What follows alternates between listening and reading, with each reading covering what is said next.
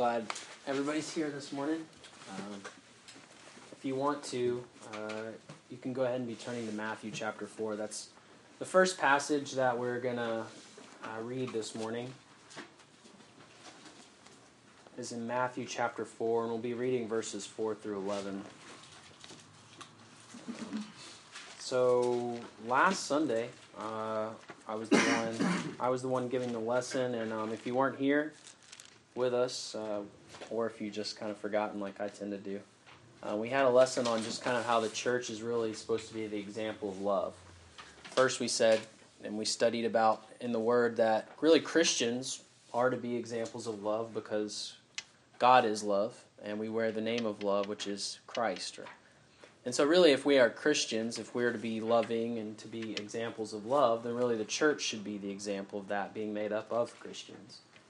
Well, this morning I want to look at another thing that I think is important for us, and certainly each one of these relates to the other. So this isn't to say one is isolated from the other, but rather that they interplay and they build on one another. So just as the church is the example of love, I want to suggest to you this morning that Jesus and His Word suggest that we as the church also need to be an example of discipline. And so certainly that's not isolated from love, and that's not to say one versus the other, but that really there are ways in which we demonstrate one in both as Christians and as the church. And so first of all, we have to kind of ask what is discipline? What are we going to mean by that as we go through this lesson? Merriam-Webster dictionary defines discipline as training that corrects, molds, or perfects the mental faculties or moral character. Another definition might be punishment. Think about discipline in that way. Kids might be inclined to think about punishment when they think of discipline. And then the third definition we might consider is self-control, which is an aspect of that first definition that we were given, training that corrects, molds, or perfects. Really that reflects self-control, learning self-control. And so as we go through this lesson, I really want to focus kind of on that first definition and the last definition. I'm going to leave punishment alone for the most part, because I feel Scripture primarily teaches punishment ultimately is left to the Lord. That's something that He really dictates, and especially when we think of in kind of a final sense, that's certainly the Lord's. And so there are relationships in which maybe punishment is necessary. Maybe we think about a father-child or a mother-child relationship. There's a sense in which punishment can be given out, and that's appropriate, but that's not what we're going to be looking at this morning. So primarily we're going to be looking at discipline as it relates to Christians, and then as Christians relate to one another, we have the church. So the word discipline in the Bible is the same word that is rendered discipline. The root of that is the same word that we have the word disciple. So really to be a disciple is to be one who is disciplined. And to be a disciple means you've recognized what we might call a leader or a teacher. Some might refer to as maybe even a mentor type. I'm a disciple of this one person, or I'm a learner of this one teacher. It's the idea of a disciple. So to say I'm a disciple is I have taken on the discipline of whoever it is I'm following. And so as Christians, certainly we see the extension in that, right? If we wear the name of Christ, that's to say Christ is my teacher, I'm going to discipline or disciple myself the way that He would lead me or teach me to be. Okay, so with that said, that's the way we're going to discuss discipline. There's two primary ways. Self-control, or you might say self-discipline, is going to be the first one we're looking at. And then the second way I would like to suggest that we examine this concept of discipline is maybe corrective discipline, which is to say you've lacked self-control, and so now we try to steer towards self-control. And so with that, I think it's an interesting concept because I think the world kind of recognizes on a general level the need for discipline. There's a lot of relationships that are built purely on discipline. We might think of, maybe in times past now, this isn't so frequent, but maybe you think of learning a discipline. We might phrase it that way. And so maybe we think of like a blacksmith teaching his apprentice a discipline, and he wears that name of the blacksmith because he's learning from him, much like a disciple would. And so that's a sense in which we could have discipline, and the world recognizes that's a discipline. Taking on a trade or a skill is learning a discipline.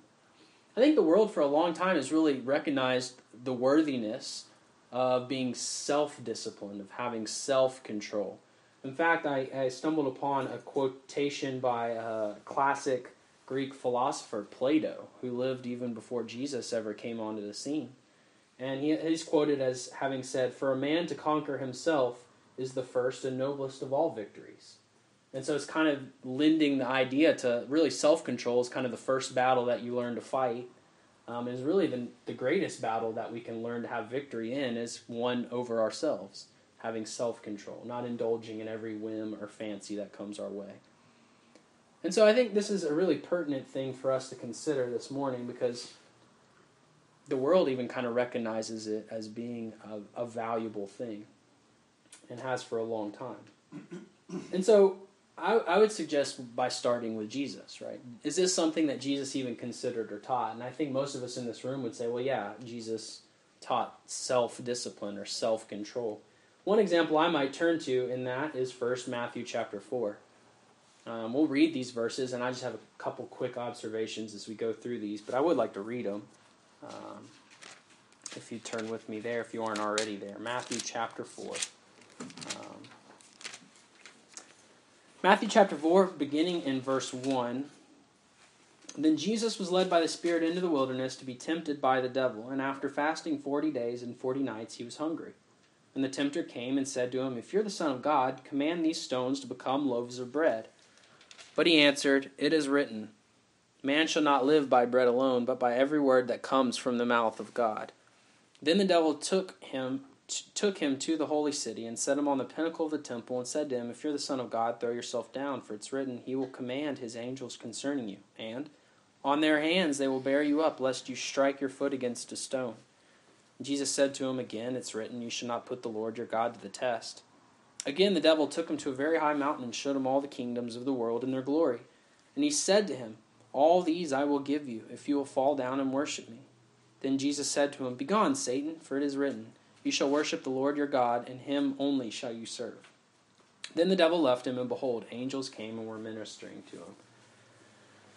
Just a couple quick points that I want to make in this is just general observations. In this story, we have Jesus confronted with a couple temptations, and if he didn't exercise any kind of self-discipline or self-control, why wouldn't he do whatever pleased him in this moment? Whatever fancied him in that moment, he should have just indulged in. You know, if he wanted to refute the claims of Jesus, "If you are the Son of God," and pride took hold of him and said, "Of course I'm the Son of God, so I'm going to do exactly what you said," he could have done that if he wasn't willing or trying to exercise some sort of self-discipline, to live in a way that he had been taught. And the allusion is in this lesson, in this story, is the Father and his Word were guiding him.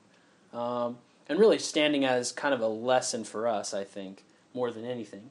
But the idea through this story really is one of temptation and self-control. Temptation and self-control. And it really stands as a testament to us. When we look at Jesus, we might say, you know, as we observe this story, that maybe he overcame his hunger. You know, it would be, well, what's the big deal? You know, like make some stones into bread. If I have the ability to do that, I'm hungry.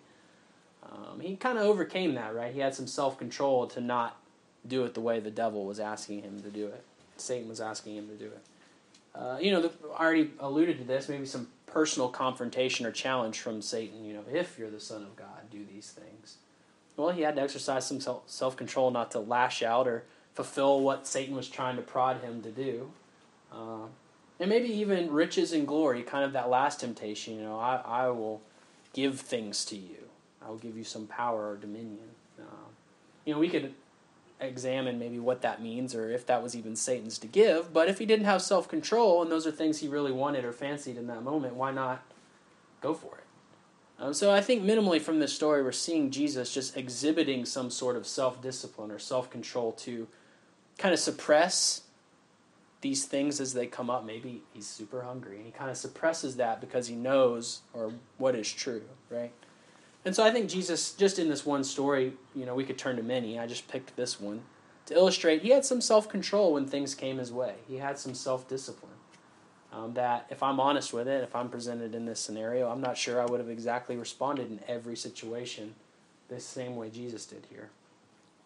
And so I think one thing that we also can kind of draw from this, generally speaking, is that Jesus confronts temptation or confronts attacks on his self-discipline, and we might say it that way, or self-control, with understanding and with Scripture. I think that's one way we can relate to it, because certainly none of us are the Son of God. We don't have the ability to turn bread from stones. But we do know things God has left for us to know. We do have Scripture to draw from. We have this story of Jesus, right? And so I think that's one way that we see Jesus combating this. One way that we can specifically relate to is that he appeals to a knowledge or to Scripture to help him in his self-control and to self-discipline. Another instance is really right after this is Matthew chapter 5, really all the way through verse 7. I mean, really the Sermon on the Mount stands as one big testament to self-control, self-discipline. I mean, that's really as you go throughout this, and I kind of went through and really roughly broke this into sections and how it might relate to self-control. So self-control in relationships, particularly maybe with brothers in chapter 5, verses 21 through 26. With marriage in verses 31 and 32, having self-control, not just coming into and leaving marriages willy-nilly. With enemies in verses 43 through 48 of chapter 5, exercising self-control over feelings, maybe with anger in verses 21 and 22 of chapter 5, with lust in 27 through 30, and anxiety in chapter 6, 25 through 34. Jesus teaches exercising discipline and self-control over maybe even some of these feelings. With prayers, praying without hypocrisy, having that kind of self-control, not becoming hypocrites in your prayers, chapter 6, 5 through 15. Chapter 7, 7 through 11, exercising self-control in your prayers and seeking things of God and asking. In giving, and again, that's emphasis there, is without hypocrisy. Having self-control, not to be a hypocrite in your giving, and wanting people to see that, chapter 6, verses 1 through 4. And with fasting, again, without hypocrisy. Don't fast just so that other people see you. Have some self-control. Have some discipline. Verses 16 through 18 of chapter 6. And so those are just rough breaks, and I think you could probably go through there and pick out more specifics if you wanted to, and how self-control or self-discipline is illustrated throughout those chapters. But on a general level, you could say that not only did Jesus live in a self-disciplined sort of way, but he really taught others, if they were going to be pursuing the kingdom of God, to live self-disciplined lives, and pretty much in most ways that we can think of, in our relationships, with our feelings, in our giving, and in our prayers. All these things. We are to have some sort of discipline in. Now, certainly we can be disciplined without any root for it. I just institute some discipline in my life because I feel as though it's a good or bad thing. But certainly God demands certain disciplines, and I think that's really the crux of the Sermon on the Mount. You have to be disciplined with these things and in these ways. So to say that Jesus gave us an example and teaching of self-control, I think is pretty obvious. It's pretty, we might say, blatant. If we're honest about it, we can't escape that Jesus lived a life of discipline, self-discipline, and self-control, and that he taught others to do the same if they were pursuing God. And so I want us to move forward a little bit to Acts chapter 24, and this is just kind of in addition to this. Acts 24. Really that, before we move on to the church here, I would also like to say that self-control and discipline, if we haven't already been able to conclude from Jesus' teaching that it's necessary to be a kingdom citizen, as maybe the Gospels would illustrate. Then in Acts chapter 24, verse 25, it says, and this is Paul reasoning here, it says, and he reasoned about righteousness and self-control and the coming judgment. Felix was alarmed and said, go away for the present. That's just a little excerpt from this greater story of Paul reasoning with authorities and leaders that he was presented to through his, we might say, his trial before he ends up going to Rome. But one of the things that he presented was self-control. We might say self-discipline. It was necessary to be a follower of God, that was something that you had to know and understand and practice. Just as you might need to know about righteousness, just as you might need to understand the coming judgment, you needed to understand self-control. So with that said, let's move into kind of this concept for the church. If we as Christians are trying to live for God, then we need to illustrate these sort of concepts in our lives. Galatians chapter 5 was written to, as you might know, the church in Galatia, this region in the world at this time.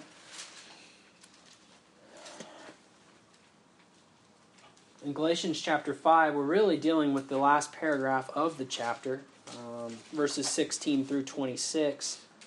But we're just going to read 22 through 25 here. Galatians chapter 5, beginning in verse 22. But the fruit of the Spirit is love, joy, peace, patience, kindness, goodness, faithfulness, gentleness, self-control. Against such things there is no law, and those who belong to Christ Jesus have crucified the flesh with its passions and desires. You really could say that all of these illustrate some sort of self-control. To have love is to exercise self-control and not being hateful, right? To be patient is exercising some self-control when you want to be impatient, right?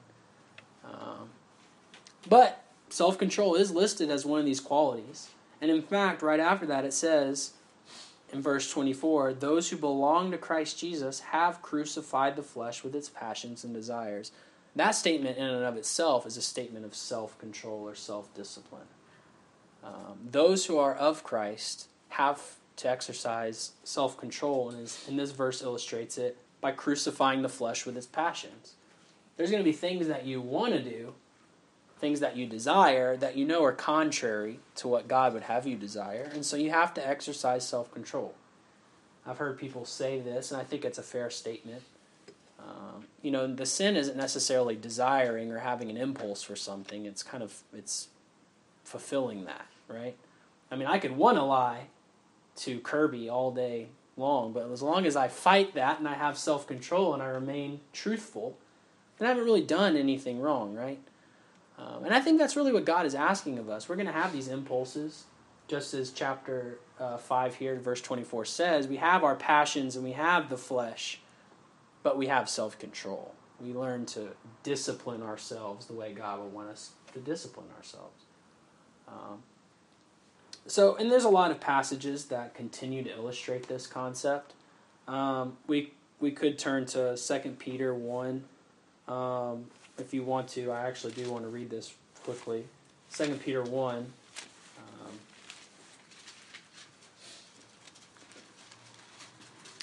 I think we get this idea from passages we've already talked about. I mean, Galatians 5, I think, illustrates everything we need about self-control, but I wanted to look at this because it phrases it kind of in a way that might be helpful. 2 Peter chapter 1, and we'll read verses 3 through 10 here. His divine power has granted to us all things that pertain to life and godliness through the knowledge of him who called us to his own glory and excellence, by which he granted to us his precious and very great promises, so that through them you may become partakers of the divine nature, having escaped from the corruption that is in the world because of sinful desire. For this very reason, make every effort to supplement your faith with virtue, and virtue with knowledge, and knowledge with self-control, and self-control with steadfastness, steadfastness with godliness, and godliness with brotherly affection, and brotherly affection with love. For if these qualities are yours and increasing, they keep you from being ineffective or unfruitful in the knowledge of our Lord Jesus Christ. For whoever lacks these qualities is so nearsighted that he's blind, having forgotten that he was cleansed from his former sins. Therefore, brothers, be all the more diligent to make your calling and election sure, for if you practice these qualities, you'll never fall. All right. So in this list of things that we're to be kind of putting on and building on in our character, one of the characteristics is self-control. That's something that we're to be putting on. Generally saying we exercise self-control, right? And certainly, again, these verses might illuminate for us maybe some specific ways we illustrate or live out self-control. Maybe we're steadfast. We work on not being wishy-washy, not being impatient. I think there's a sense in that word of that. We also maybe work on brotherly affection. Maybe that's some self-control we have to exercise because maybe some people are not as easy to love, right? We have to work on and have discipline in our brotherly affection. There's a lot of application in these verses that we could sit here and talk about. But the idea is that the Christian puts on self-control, and in that, 2 Peter 1 tells us this is part of this divine nature that we're to be wearing, that we're to be growing in. And so again, that's just another way to illustrate this concept. Titus chapter 1 verse 8 tells us that leaders of the church, specifically elders, are to be self-controlled. So again, are Christians to be self-controlled? Absolutely. You can only imagine how much more so should leaders in the church be self-controlled, right? They should really illustrate that. And Paul writing to Titus takes the time to say they need to be self-controlled people, which makes sense considering where we've already come from in this lesson. So again, elders, even leaders in the church, you can only imagine, especially need to be disciplined in that way. There's other passages, you might turn to 1 Thessalonians 4, James 1, but overall we can see clearly that Christians need to be self-controlled. And the church, being a group of Christians, needs to exercise self-control. And the leaders of the church, we might think of the elders, the spiritual guides of the church in a lot of ways, need to exercise self-control. So to oversell self-control, I think is really hard to do because we see it emphasized so much. Really, you could say being a Christian is an exercise in self-control. It's learning to overcome, as Galatians 5:24 said, your flesh and your passions and desires, and putting on the qualities of God. So with that said, let's move on to kind of the next quality of discipline that I wanted to talk about and emphasize, and that's kind of this corrective discipline. So what I'm going to mean by this as we move through this is we're supposed to be exercising self-control. I think that's clear. So what happens when we fail to do that? And that's kind of, I think, where corrective discipline kind of comes into play. And certainly we can do that for ourselves. I need to correct my actions. I need to rediscipline myself. But certainly I think the scripture talks about, other people have some place in that as well. And we're going to kind of look at maybe some of the parameters of that in life. So the first example I would say of Jesus maybe exercising some corrective discipline would be in Mark chapter 8. Mark chapter 8 is, of course, comes on the heels of Peter's, we might say, confession that you are the Christ. And then he strictly charges them not to tell anybody the truth of Peter's confession, right? Right on that, verse 31, beginning in Mark chapter 8, and he began to teach them that the Son of Man must suffer many things and be rejected by the elders and the chief priests and the scribes and be killed, and after 3 days rise again. And he said this plainly. And Peter took him aside and began to rebuke him. But turning and seeing his disciples, he rebuked Peter and said, "Get behind me, Satan, for you are not setting your mind on the things of God, but on the things of man." All right, so Peter begins to rebuke Jesus because he doesn't agree with what Jesus is saying. Maybe it's because he doesn't like it. We don't really know, but he rebukes Jesus. And it says it's on the heels of learning that he's going to be taken by the religious leaders and killed, and after 3 days rise again. And so, kind of our natural assumption is Peter isn't upset with necessarily rising again, but you can imagine maybe him being upset with this concept of Jesus being taken and killed. Certainly, Peter's actions around this time indicate that Peter's not going to have any of that. He's going to fight to the death and not let this happen. But whatever the circumstances or the reasoning that Peter has, we know that he rebukes Jesus for saying that. Jesus, kind of realizing the context in which this rebuke is happening, and it seems that he's especially sensitive that there's other people around, rebukes Peter. And I think this is kind of a form of corrective discipline. I mean, this would have been minimally embarrassing for Peter, right? There's people around seeing this happen. In fact, in the very following verse 34, Jesus calls the crowd to him with his disciples, and he begins to speak to them. So I get kind of the picture that, this happens with the disciples, but there's a lot of people in kind of the immediate proximity that Jesus is able to then kind of have them come following this. So maybe there's more people than the disciples that see this kind of happen. Maybe not, I don't know. But the point is, minimally, Peter's probably a little bit embarrassed that Jesus rebukes him in this instance. Now, where I think this is corrective discipline and maybe not just like punishment, right? Like, if Jesus said, "Get behind me, Satan," that's it. That would be kind of embarrassing and kind of punishment, right? Like, oh, okay, I got to hang back for a little while. I need to like tuck my tail and run a little bit. But Jesus doesn't stop there, right? He kind of diagnoses the problem for Peter, which you'd imagine would help Peter correct it, right? And he says, following this, "Get behind me, Satan, for you are not setting your mind on the things of God, but on the things of man." And so Jesus, rebukes him. You could say maybe punishes him in that way, but he corrects him. It's not just punishment for punishment's sake or rebuking because he was wrong. You're wrong, the end. But corrects him. We see Jesus illustrate that just a few chapters later at the very end of Mark chapter 16. Mark chapter 16, beginning in verse 14. "Afterward he appeared to the 11 themselves as they were reclining at the table, and he rebuked them for their unbelief and hardness of heart, because they had not believed those who saw him after he had risen. And he said to them, 'Go into all the world and proclaim the gospel to the whole creation.'" So Jesus has risen from the dead. None of the disciples, none of the 11 had seen him themselves up to this point, but they had known what Jesus taught. We looked at one instance where he said this was going to happen in Mark chapter 8. But they knew what he taught. They even had people come and say that it had happened. It had come true, but yet they didn't believe it.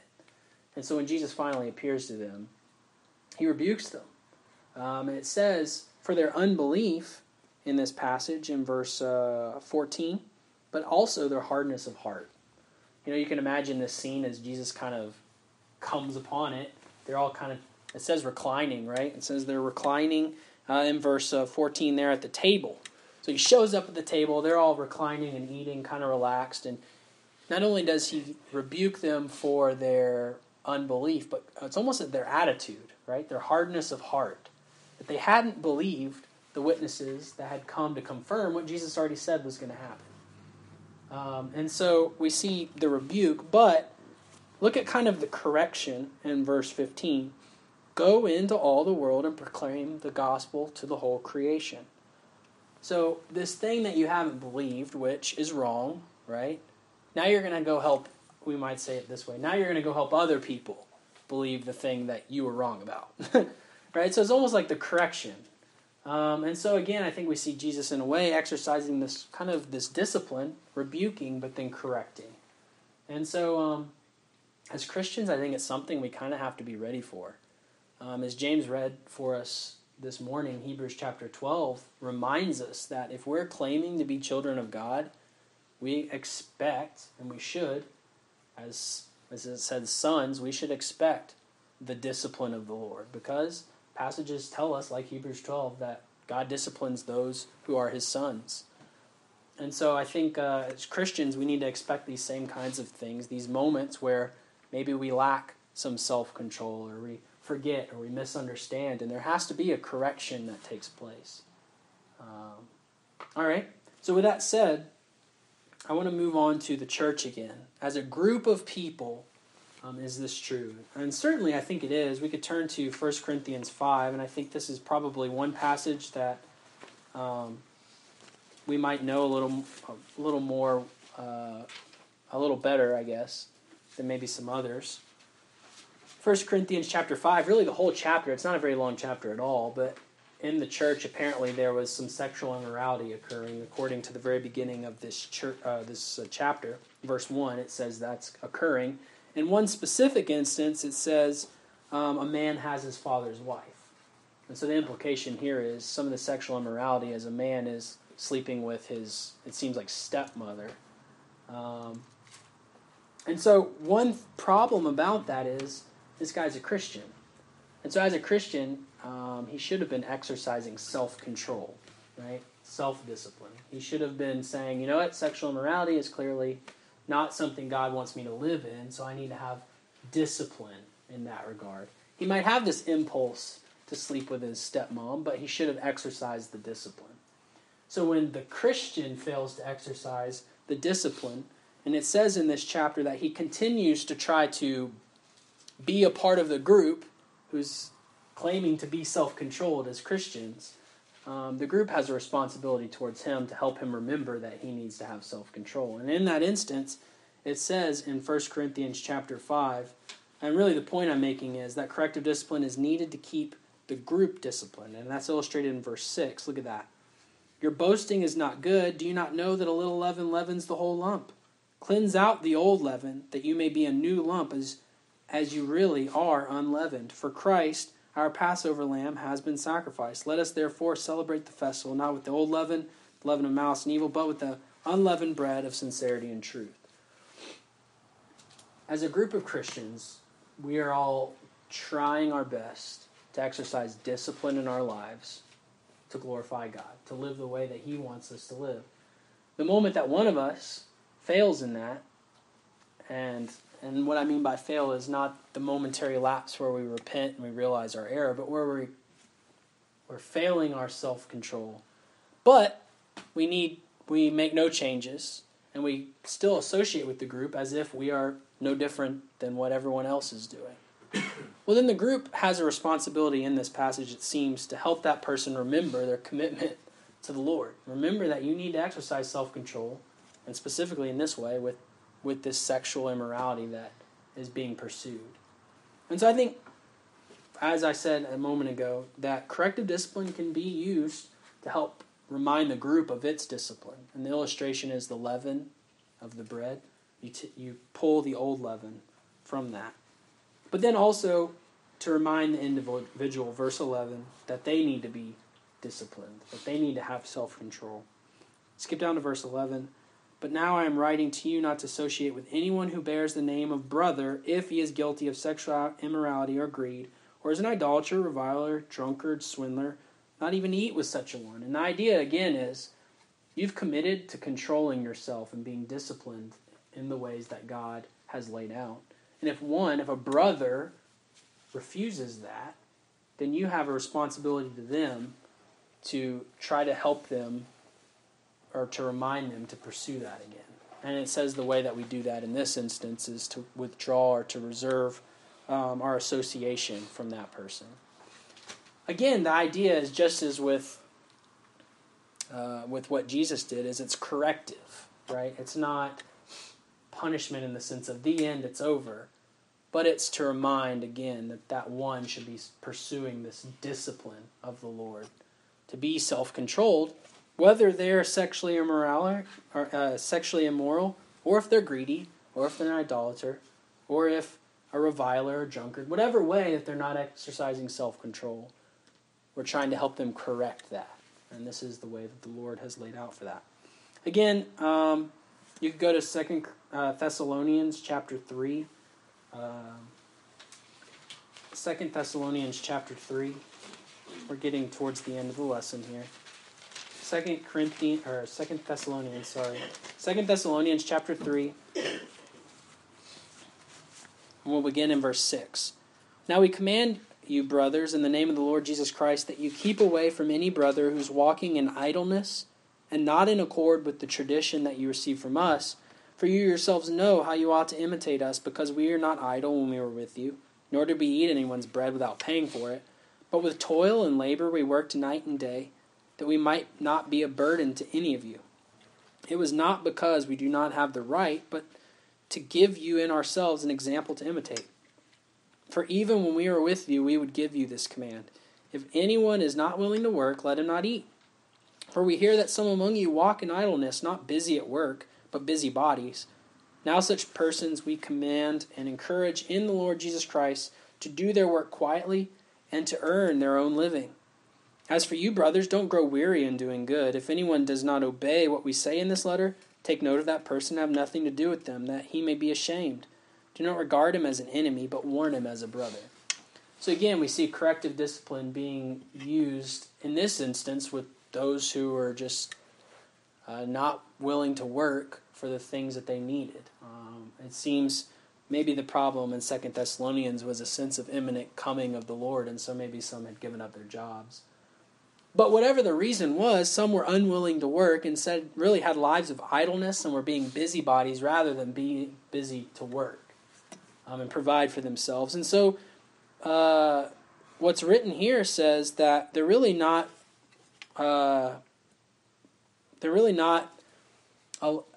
how do I say this? They're really not even given a meal to eat. They're not even worthy of that meal. And it says, rather, don't even associate with that person in verse 14. It says, the one byproduct of not associating with someone, it would be kind of like the sense of shame or embarrassment that would come with that. And that's kind of a heavy thing, right? I mean, that's not something I enjoy, embarrassing anybody. Sometimes I do it unintentionally. But it's not something I really enjoy, and I don't imagine most people really enjoy embarrassing people. But look at what happens in verse 15. It's not an embarrassment with an evil intent, right? It's not, I'm out here to make this terrible for you. The shame should really come on their end because of the position that they put you in to have to make that action.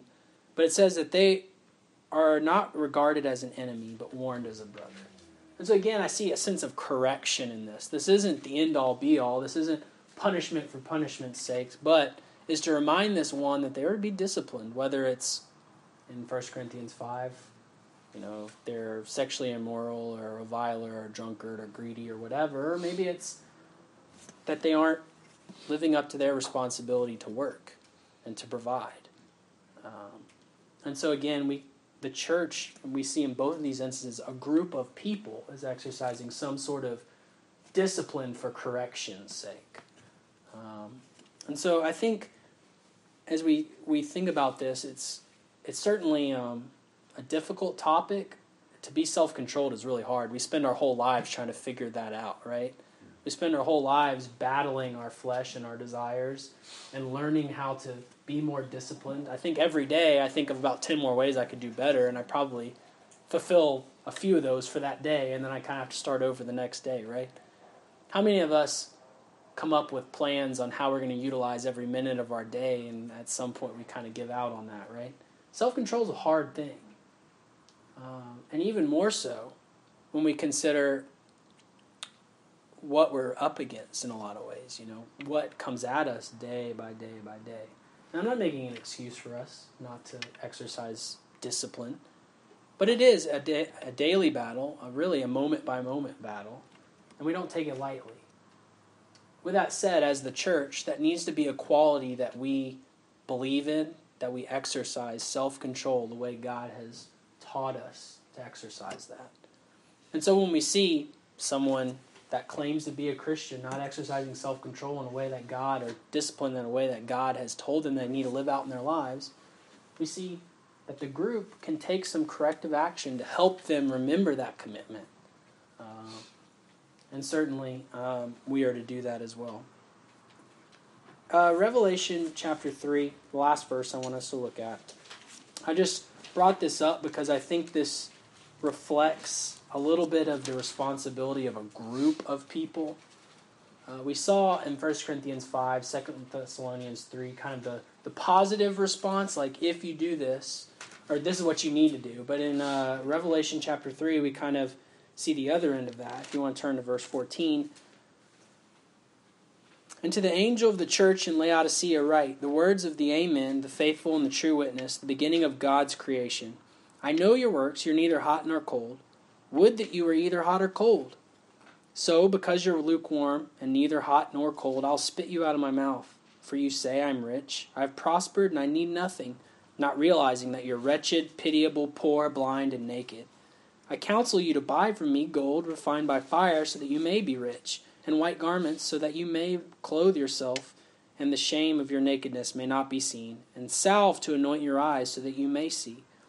Those whom I love I reprove and discipline, so be zealous and repent. Behold, I stand at the door and knock. If anyone hears my voice and opens the door, I will come to him and eat with him, and he with me. The one who conquers, I will grant him to sit with me on the throne, as I also conquered and sat down with my Father on his throne. He who has an ear, let him hear what the Holy Spirit says to the churches. I think that's an encouraging passage because we see kind of a group of people that weren't really exercising the discipline in their lives. If we kind of generalize it, they weren't really exercising the discipline in their lives that they needed to have to be pleasing to God. And God even says, really, you're just kind of warm. I'd rather it be kind of clear one way or the other, right? I'd rather you be really cold or hot. But this lukewarmness isn't really going to result in anything good for you. In fact, God says he wants to spit them out of his mouth, right? And he will. That's the implication in the statement, is that he will, unless, what? It says in verse 19, those whom I love, I reprove and discipline. So what do? So be zealous and repent. It's almost recommit to the self-discipline and the self-control that maybe you had at one point, and repent of the time that you had failed in that. And the implication is that God continues to love, and he continues to reprove, and he disciplines, and it says that they'll end up being able to conquer with God, just as Jesus conquered and is at the throne. So I think that's encouraging for us. And I think that's a little more relatable in a way because we can kind of see ourselves sometimes becoming cold or lukewarm. But the indication is in those passages is that if we recommit, if we discipline ourselves again to being zealous and repenting, that God will continue to love us and allow us to continue to conquer. But it says that when he loves those, he disciplines and reproves them. So he helps us grow in our self-control. So I think this is something that I've been thinking about a lot. It's something that I hope is helpful for us as a group to consider, just exercising self-control in your life. I think it's one way we can show our commitment to the Lord is learning to exercise discipline the way he wants it exercised.